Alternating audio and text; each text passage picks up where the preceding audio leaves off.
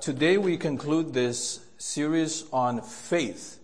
Not only faith, but saving faith.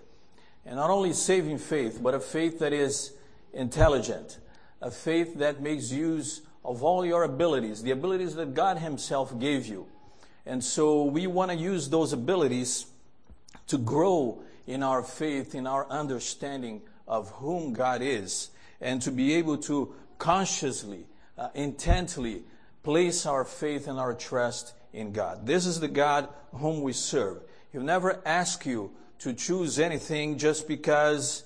He wants you to make decisions based on the evidence He's given you that He's trustworthy, that He's faithful, that He loves you and cares for you.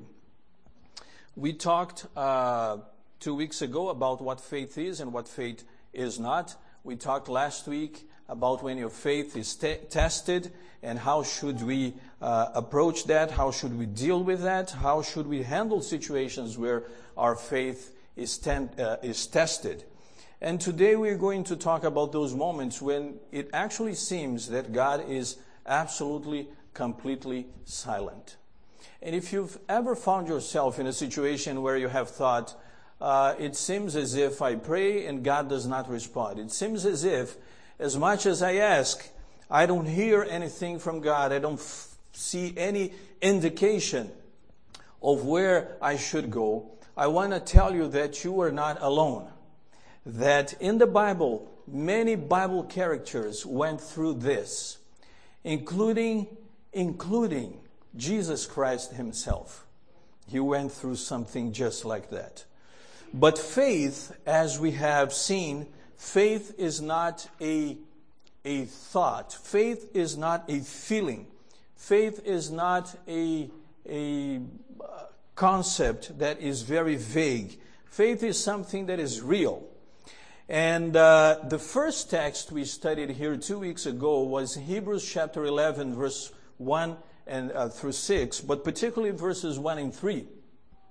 And in that chapter, there is something interesting that I'd like to call your attention to, that faith is not something static. Well, that chapter, Hebrews 1, says that by faith, Abel offered a sacrifice. And so it was because of his faith that he acted and he did something. So people in the Bible act upon their faith. That same chapter, Hebrews 11, says that by faith, Noah built an ark. And so it was his faith. Like I said, faith is not just a feeling.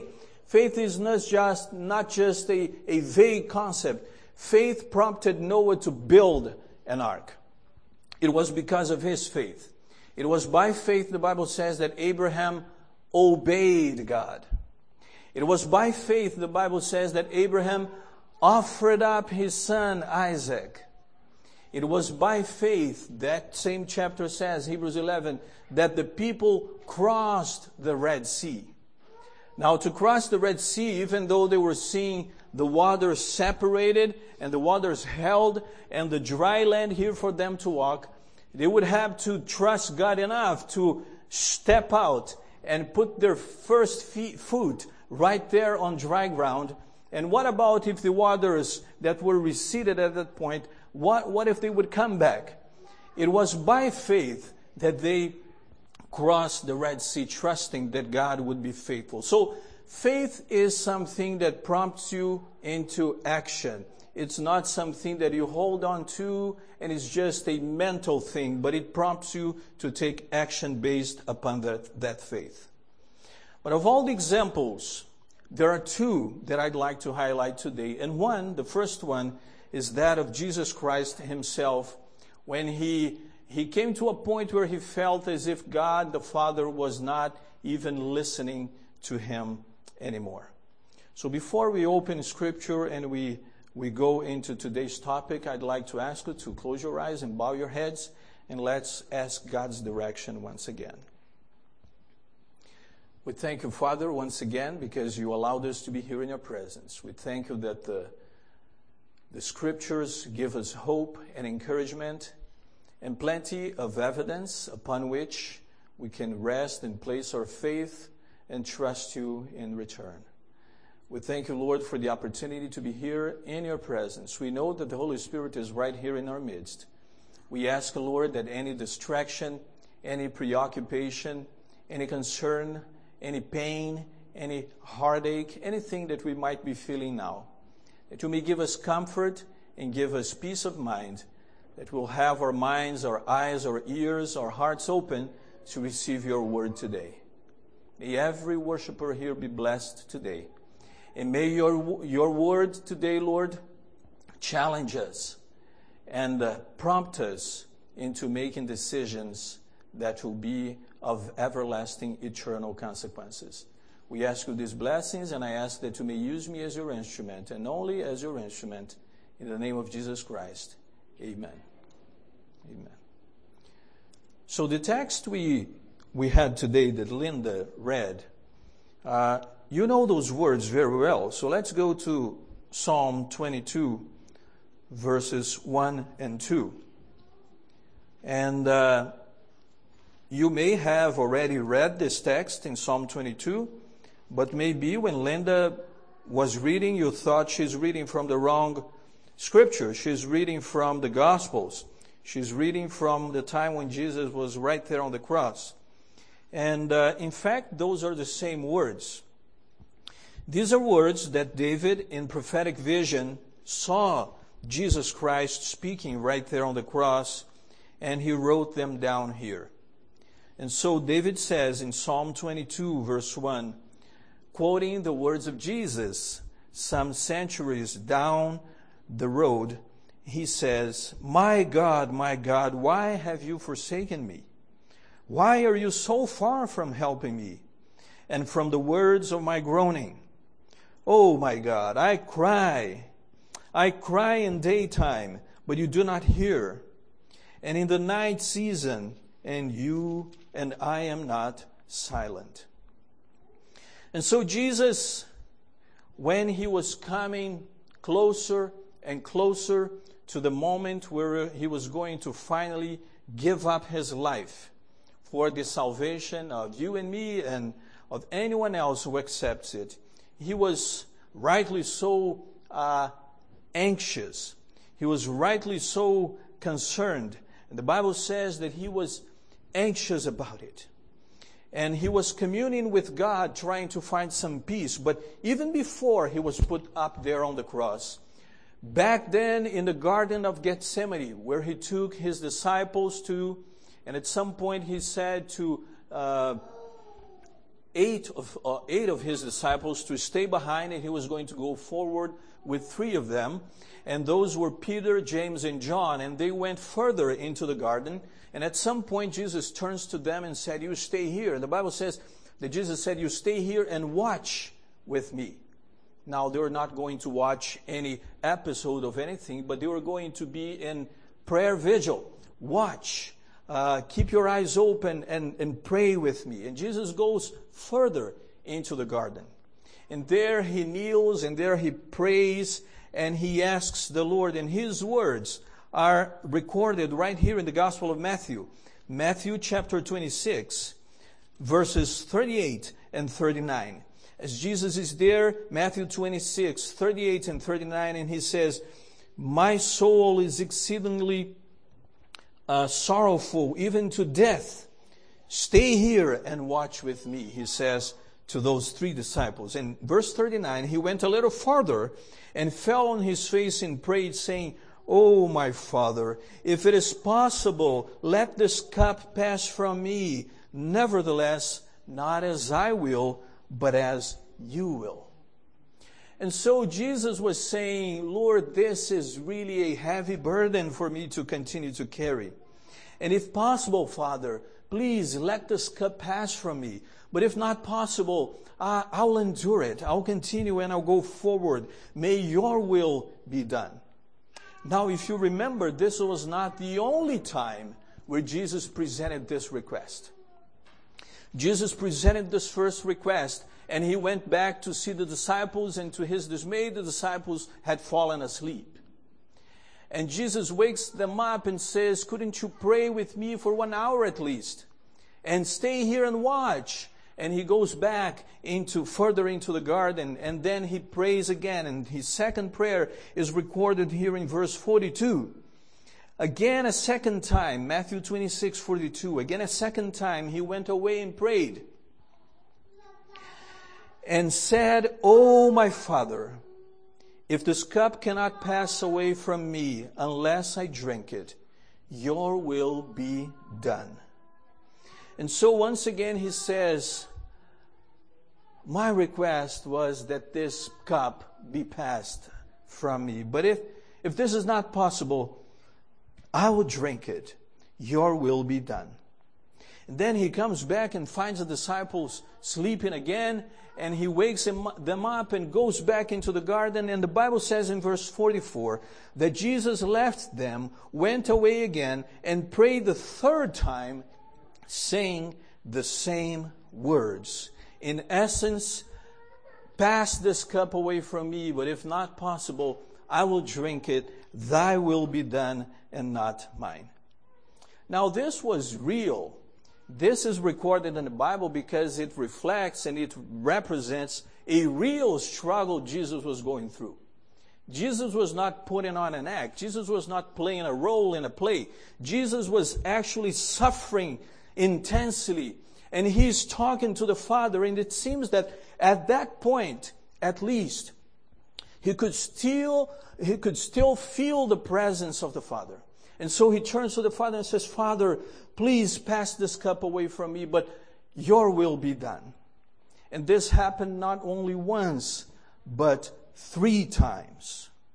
And then later on, Jesus is put up on the cross between 2 robbers, and he's there. And when Jesus is up there, Jesus says these words that you and I just read in Psalm 22, and they're actually recorded here again in Matthew 25, verses 45, 46. Matthew 27, verses 45 and 46. And the Bible says in Matthew 27, 45, 46, "Now from the 6th hour until the 9th hour, there was darkness over all the land. And about the 9th hour, Jesus cried out with a loud voice, saying, Eli, Eli, lama sabachthani, that is, my God, why have you forsaken me?" So at that point, it was not that Jesus was asking that cup to be passed of him, but he had the real feeling, the real sense that the Father had forsaken him. And his cry now is that he's feeling abandoned.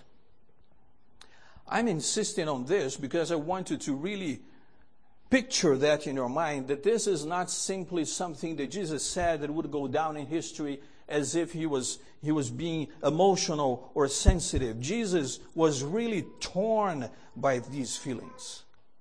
He was crying out and saying, "Father, I feel completely abandoned. Why have you forsaken me? Why have you left me all alone here?"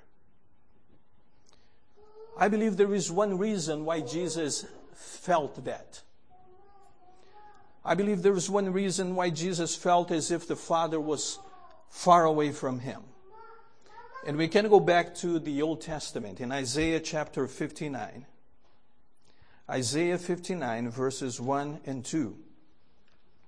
And this is a text you probably know. Some of you may even know it by heart. Isaiah 59 verses 1 and 2. And the Bible says, "Behold, the Lord's hand is not shortened, that it cannot save, nor his ear heavy, that it cannot hear. But your iniquities have separated you from your God, and your sins have hidden his face from you." Now that's the word no one would like to hear a pastor preach. Your iniquities have separated you from your God, and your sins have hidden his face from you. And so you don't need to feel bad that your pastor is preaching that, because this is coming from the Word. It's God that is saying that our iniquities, our sins, put a veil of separation, a barrier between us and God. And what Isaiah is saying is that you cannot come to God. You cannot come to God and expect that He will answer your prayers according to your request if there is something separating you from God. Because our sins separate us from God. God cannot inhabit where sin is. Sin is totally opposed, totally against God's nature. And so going back to Jesus' situation, am I saying that it was Jesus' sins that was separating Him from God? No, what I'm saying, it was my sin. It was your sin that Jesus had upon His shoulders, and Jesus had crushing His own soul that was putting this barrier of separation between Him and the Father. And that was the reason why Jesus was so sorrowful. That's why He was feeling separated, because the weight of my sin, the weight of your sin was crushing down His spirit and making Him feel as if the Father had abandoned Him. I want you to meditate upon that, because it was not because of the pain of those nails that pierced His hands. It was not because of the nails that pierced His feet. It was not because He was hanging there and His flesh being lacerated by those nails. It was not because of that crown of thorns that was stung right down His head. All of that was painful. But there was no greater pain than Him carrying my sins. It was my sin that put Him up there on the cross. It was just how Jesus was feeling. Now we know from the testimony of Scripture, and this is why God wants us to exercise intelligence and an intelligent faith. We know from the testimony of Scripture that God the Father hadn't gone anywhere. God the Father had not forsaken the Son. God the Father was still there. But Jesus and other Bible characters, and you and I, at times in our lives, we feel as if God is silent. We feel as if God has forsaken us, though He hasn't in reality. Though God the Father is still there. He is still listening to us. And it was not only Jesus, but many other characters in the Bible went through that. There is one character in particular that maybe we go to his story and we refer to his experience as the apex of suffering. Someone who was righteous, who lived a life that was pleasing before God. Someone who had a commitment, a real commitment with God, but went through so many trials and so many difficulties in life. To the point where he was being accused by his friends of not being faithful. And you know who I'm talking about. I'm talking about Job. And Job went through all of that ordeal, not only losing his children, losing property, and being sick, and have all those plagues upon his own body. He went through all of that, and he couldn't understand. Why am I suffering this? Is there any reason? And his friends were questioning. Maybe you did something that was displeasing to God. But Job went through all of that, and he never ever questioned God's character. He may have questioned why he was going through that. But he said at some point in his book, "But I know whom I have believed." I know whom I have believed. You know the story of Paul and Silas when they were thrown into prison. They were beaten. They were dragged down to prison. They were left there. They were incarcerated. They were shackled there. And the Bible says that at midnight, as they were singing, there was a great earthquake. Now they went through all of that, not because they had done anything wrong. And they quite couldn't understand it, but eventually God delivered them. And like those, there are many examples in the Bible of people who suffered and they went through suffering without clearly hearing the voice of God. And so the question could be asked, why does it seem as if God is silent at times? Why this perceived God's silence? And I wish I had a categorical answer to give you today. But I'm not in God's place. I don't want to take God's place. Because the Bible says in Isaiah 55:8 that God's ways are not our ways. God says, my ways are not your ways. And so God is merciful and He helps us understand certain things from Scripture. But no one will ever or should ever venture to try to go into the secret recesses of God's mind, because this is absolutely beyond our ability. And so let me suggest something here. And this is biblical. Let me suggest that maybe we perceive God as being absent. Maybe we go through situations where we feel as if God is not listening. Maybe we are put under circumstances that will cause us to feel as if we have been forsaken. For the same reason as when you're really thirsty, you are really, really, really thirsty, there is only one thing you actually look forward to. You know, they can put out a bountiful meal before you and say, go and eat. But you are really thirsty. And there is nothing else, not even juice, not even tea, that will quench that thirst. It is water. And water seems so much more refreshing when you're really thirsty. Now we are told we should drink at least 2 liters of water every day. And sometimes you don't feel like drinking water and you think, I have to drink it because of my health, so my body can continue to function. But when you're really thirsty, there is nothing better than water. When you're really hungry, and they can bring you water. And some people say if you're really hungry, drink a little water and you'll be able to go a little further, maybe an hour or 2 hours still without having food. But they say also that the secret ingredient in tasty food is called hunger. When you're really hungry, you want to eat good food. And so maybe you and I go through situations where we perceive God as being silent, so that we may continue, we may develop this sense of having a thirst for God, having this hunger for God's justice and for God's word. And so you feel as if you have been forsaken, but use that opportunity. Maybe God is giving you that opportunity to thirst and hunger even more for Him.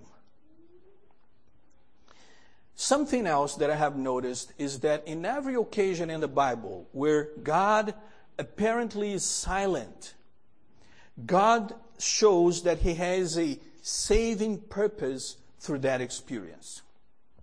And I'll go back here to the example of Jesus, to the story of Jesus.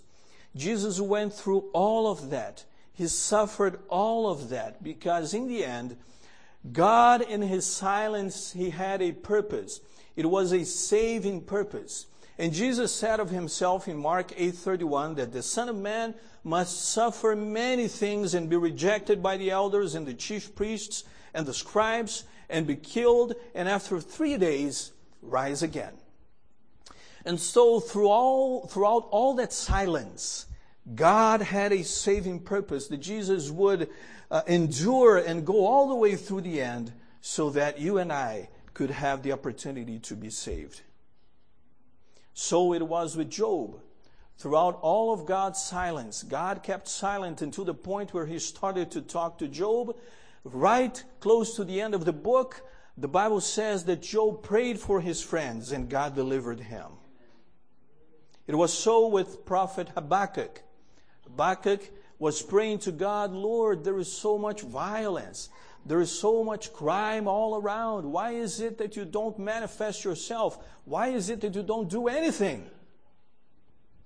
And God was silent. And when God finally manifested Himself, when God finally spoke, He resolved the situation. And so I believe there is a saving purpose in God's silence. And if you're going through a situation where God seems to be silent, where you feel as if God has abandoned you, keep this in mind. It is an opportunity for you to develop greater taste for God. And it's also an opportunity for you to see the redemption that the Lord is going to provide. And I said I was going to talk to you today about two biblical examples of people who went through situations where they felt as if they had been abandoned. And the first was the example of Jesus Christ himself. Now, someone might be thinking, well, in spite of all that Jesus went through, and I believe it was real, but, and sometimes there seems to be a but Jesus is God. Didn't Jesus know that he was going to go through all of that? Well, I guess he knew he was going to suffer. He probably didn't feel the pain until the moment he felt it, but he knew he was going to go through that. And so let me give you another example. Even though Jesus' suffering was real, for sure, I want to give you an example of someone just like you and I. Someone who was not divine, someone who had his failures, someone who had his shortcomings, someone who had his victories, just like you and I have. So come with me to Genesis.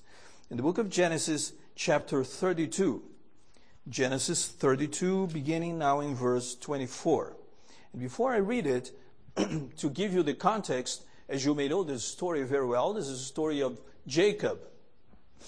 After he had betrayed his brother, and he had run away, he had run fugitive because his brother wanted to kill him. And he went to a far land and he was there for many years until one day he starts to make his way back. The Bible says that he's making his way back and he tells some of his servants to go ahead of him with presents to Esau, his brother.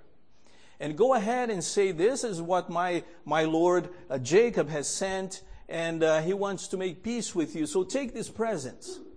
And he sends, the Bible says, he sends 3 groups of those.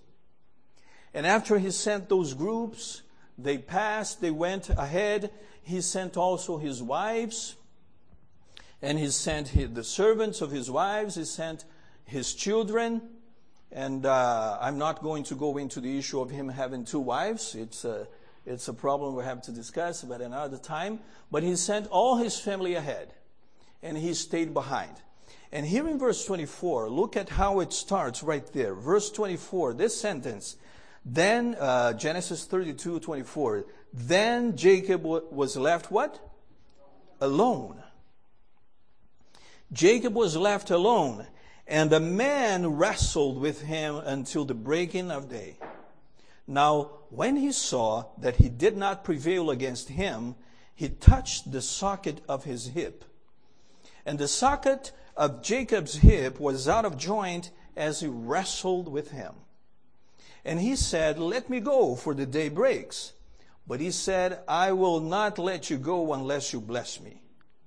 And so he said, what is your name? And he said, Jacob. And he said, your name shall no longer be Jacob, but Israel, for you have struggled with God and with man and have prevailed. Then Jacob asked, saying, tell me your name, I pray. And he said, why is it that you ask about my name? And he blessed him there. So Jacob called the name of the place Peniel. For I have seen God face to face, and my life is preserved. And just as he crossed over Peniel, the sun rose on him, and he limped on his hip. And so I want you to follow here with me, because there are some things here very interesting. Jacob sent all his family, and then he finds himself alone. And you may have found yourself alone. I know of people who have suffered so much in life, and they prefer not to share any of that with any family member, with any friend, that they end up succumbing to a heart attack or whatever, because they find themselves alone all the time. They may be even surrounded by people, but they are alone. And I do hope that if you are going through something and you are suffering, that you may find someone you can trust to share. That you may come and talk to your pastor, and your pastor will be godly led to help you in that situation. I pray that you may find someone you can trust. And above all else, I pray that you may never forget that God is always with you. But Jacob felt alone. He was himself alone at that point. In fact, he was not alone. God was with him, because the next sentence says that a man wrestled with him until the breaking of day. This was no ordinary man. This was someone special, because it's someone who had the power to bless him as he did at the end. But even though Jacob was feeling alone, God was right there beside him. And so I insist with you, even in moments where you feel you're by yourself, you have been forsaken, remember that God is right there with you. It was just how it felt to him. It was just that how Jacob was feeling, that he was alone, but God was still there. But it was at night. And this happened at night. And he finds himself wrestling with this man all throughout the night. It was a long night. There may be nights in your life where you cannot go to sleep. You cannot get to sleep. And you roll from one side to the other of the bed, and you try to count lambs, and you try everything that's possible. You can't fall asleep. Jacob was not only woken, it was not only that he couldn't fall asleep, it was that he was wrestling with someone all throughout the night. And then, that being that was wrestling with him was God himself. But it was in the dead of night, and he couldn't tell it was God, because God was veiling his glory. Because if it was in the midst of the night, and Jacob was struggling, is wrestling with someone who is bright and glorious, he could easily tell, this is God I'm struggling with. But God had decided to be quiet, to be silent, and to veil his glory. And you may find yourself in situations like that as well. As if you're going through things and you can't see a hint. You can't see a single ray of God's glory in your life. And you pray and you ask, and things don't seem to get brighter anyway. After they struggle for a while, and you would think that God would say something that would be a comfort to Jacob, the first words that we have recorded in the Bible that God said to Jacob were, "Let me go. Let me go, for the day breaks." And so rather than saying something comforting to Jacob, rather than saying, "Fear not, I'm with you," God says, "Let me go. I'm going to leave you." But Jacob clung to the promises he had. He remembered what God had said in the past to him, and he cries out, "I will not let you go. I will not let you go. It's not until you bless me. It's not if you bless me or not. It is, I am not letting you go unless you bless me." And then God says to Jacob, "What is your name?" And he says, "It's Jacob." And God says, "Well, your name will be changed." But even before that, God's first action, God's initial action was one very painful to Jacob. You would think that God would bless Jacob with good health, but God touched him in a way that the socket of his hip was disjointed. And the result of that was pain, and he felt it right away. And then he had to limp through the rest of his life because of an encounter with God. And so, friends, you may find yourself in a situation where things are dark. You don't see the ray of God's glory, the rays of God's glory. You ask and you don't hear anything in return. And after wrestling with God, all you get is a disease. All you get is something that will mark you for the rest of your life. All you get is a word that seems to say, "I'm leaving you behind, let me go." And so what do? You continue to pray. You continue to hold on to the faith you have, to the evidence that God has given you. And just like Jacob, you cry out, Lord, bless me. I will not let you go. And so whatever you may be going through today, whatever you may be going through in this period of your life, I would appeal to you that you would not let God go of your life. Keep Him at the center of the equation. Keep God right at the center of your life and cry out to Him, bless me, I will not let you go. Friends, I am not saying it is easy. I am not saying it would be easy. If it were going to be easy, maybe the Bible would never mention anything like that. Because it would be just common sense. It would be just natural for you to trust God no matter the circumstances. And so it may not be easy. It may be difficult. It may be hard. It may be painful. You may go through things that will leave a mark in you forever. You may go through emotional pain. It may not be a disjointed hip like Jacob, but you may go through emotional things that will mark you, and you will continue to carry that for many years to go. But do not let God out of the picture. Ask Him, Lord, bless me. And the reason I appeal to you in that regard today is because whatever you may be going through, we believe that there is a time, if, as we hope, Jesus comes in our generation. He may not come, but He may come. And if He does, if Jesus comes in our generation, the Bible predicts that at the very end of time, close to Jesus' coming, there will be a time where there will be great tribulation.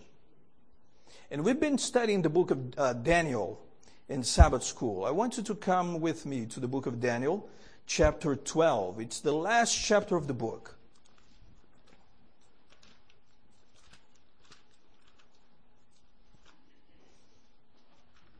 Daniel chapter 12. And I'm going to read verses 1 through to 3. Daniel 12, verses 1 to 3. At that time,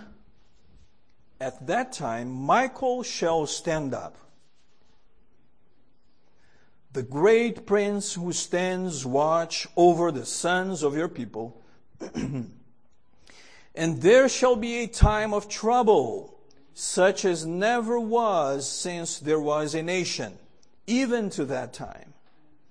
And at that time, your people shall be what? Here it is. Another confirmation that when we go through times of trouble, whenever we go through times where God seems to be silent and absent, at the end, God's saving purpose prevails. And at that time, they shall be delivered. Everyone who is found written in the book. And many of those who sleep in the dust of the earth shall awake, some to everlasting life, some to shame and everlasting contempt. Those who are wise shall shine like the brightness of the firmament, and those who turn many to righteousness like the stars forever and ever. Amen. Praise the Lord. There will be a time of trouble, and when that time of trouble comes, you will need no ordinary faith. You will need a special measure of faith that God will give you to get you through that.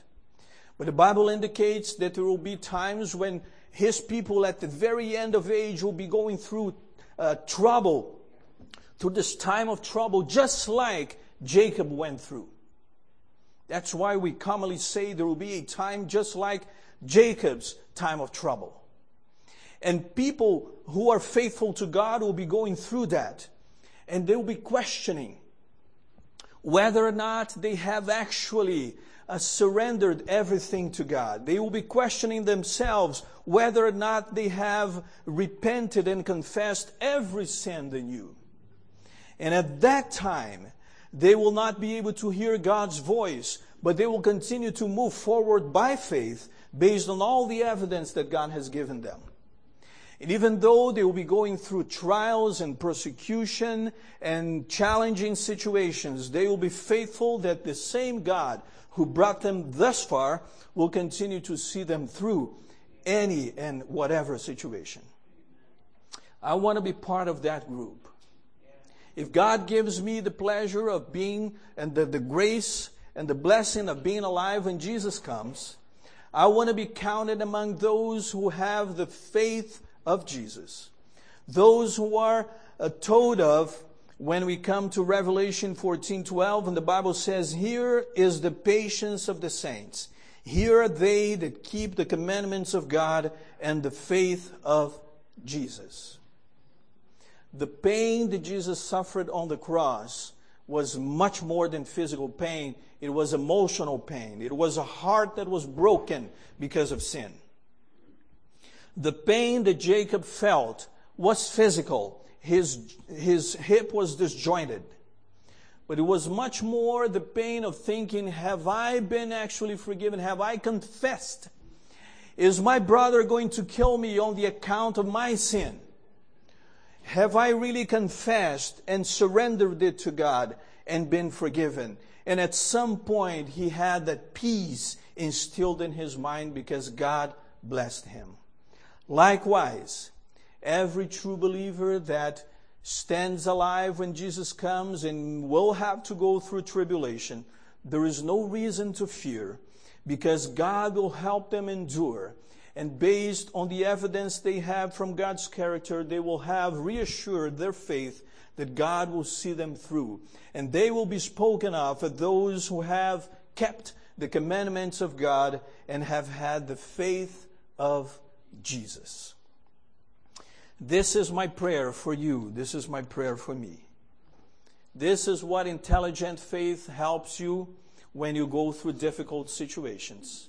And know that God is never going to leave you nor forsake you. May God bless you today and always. Amen.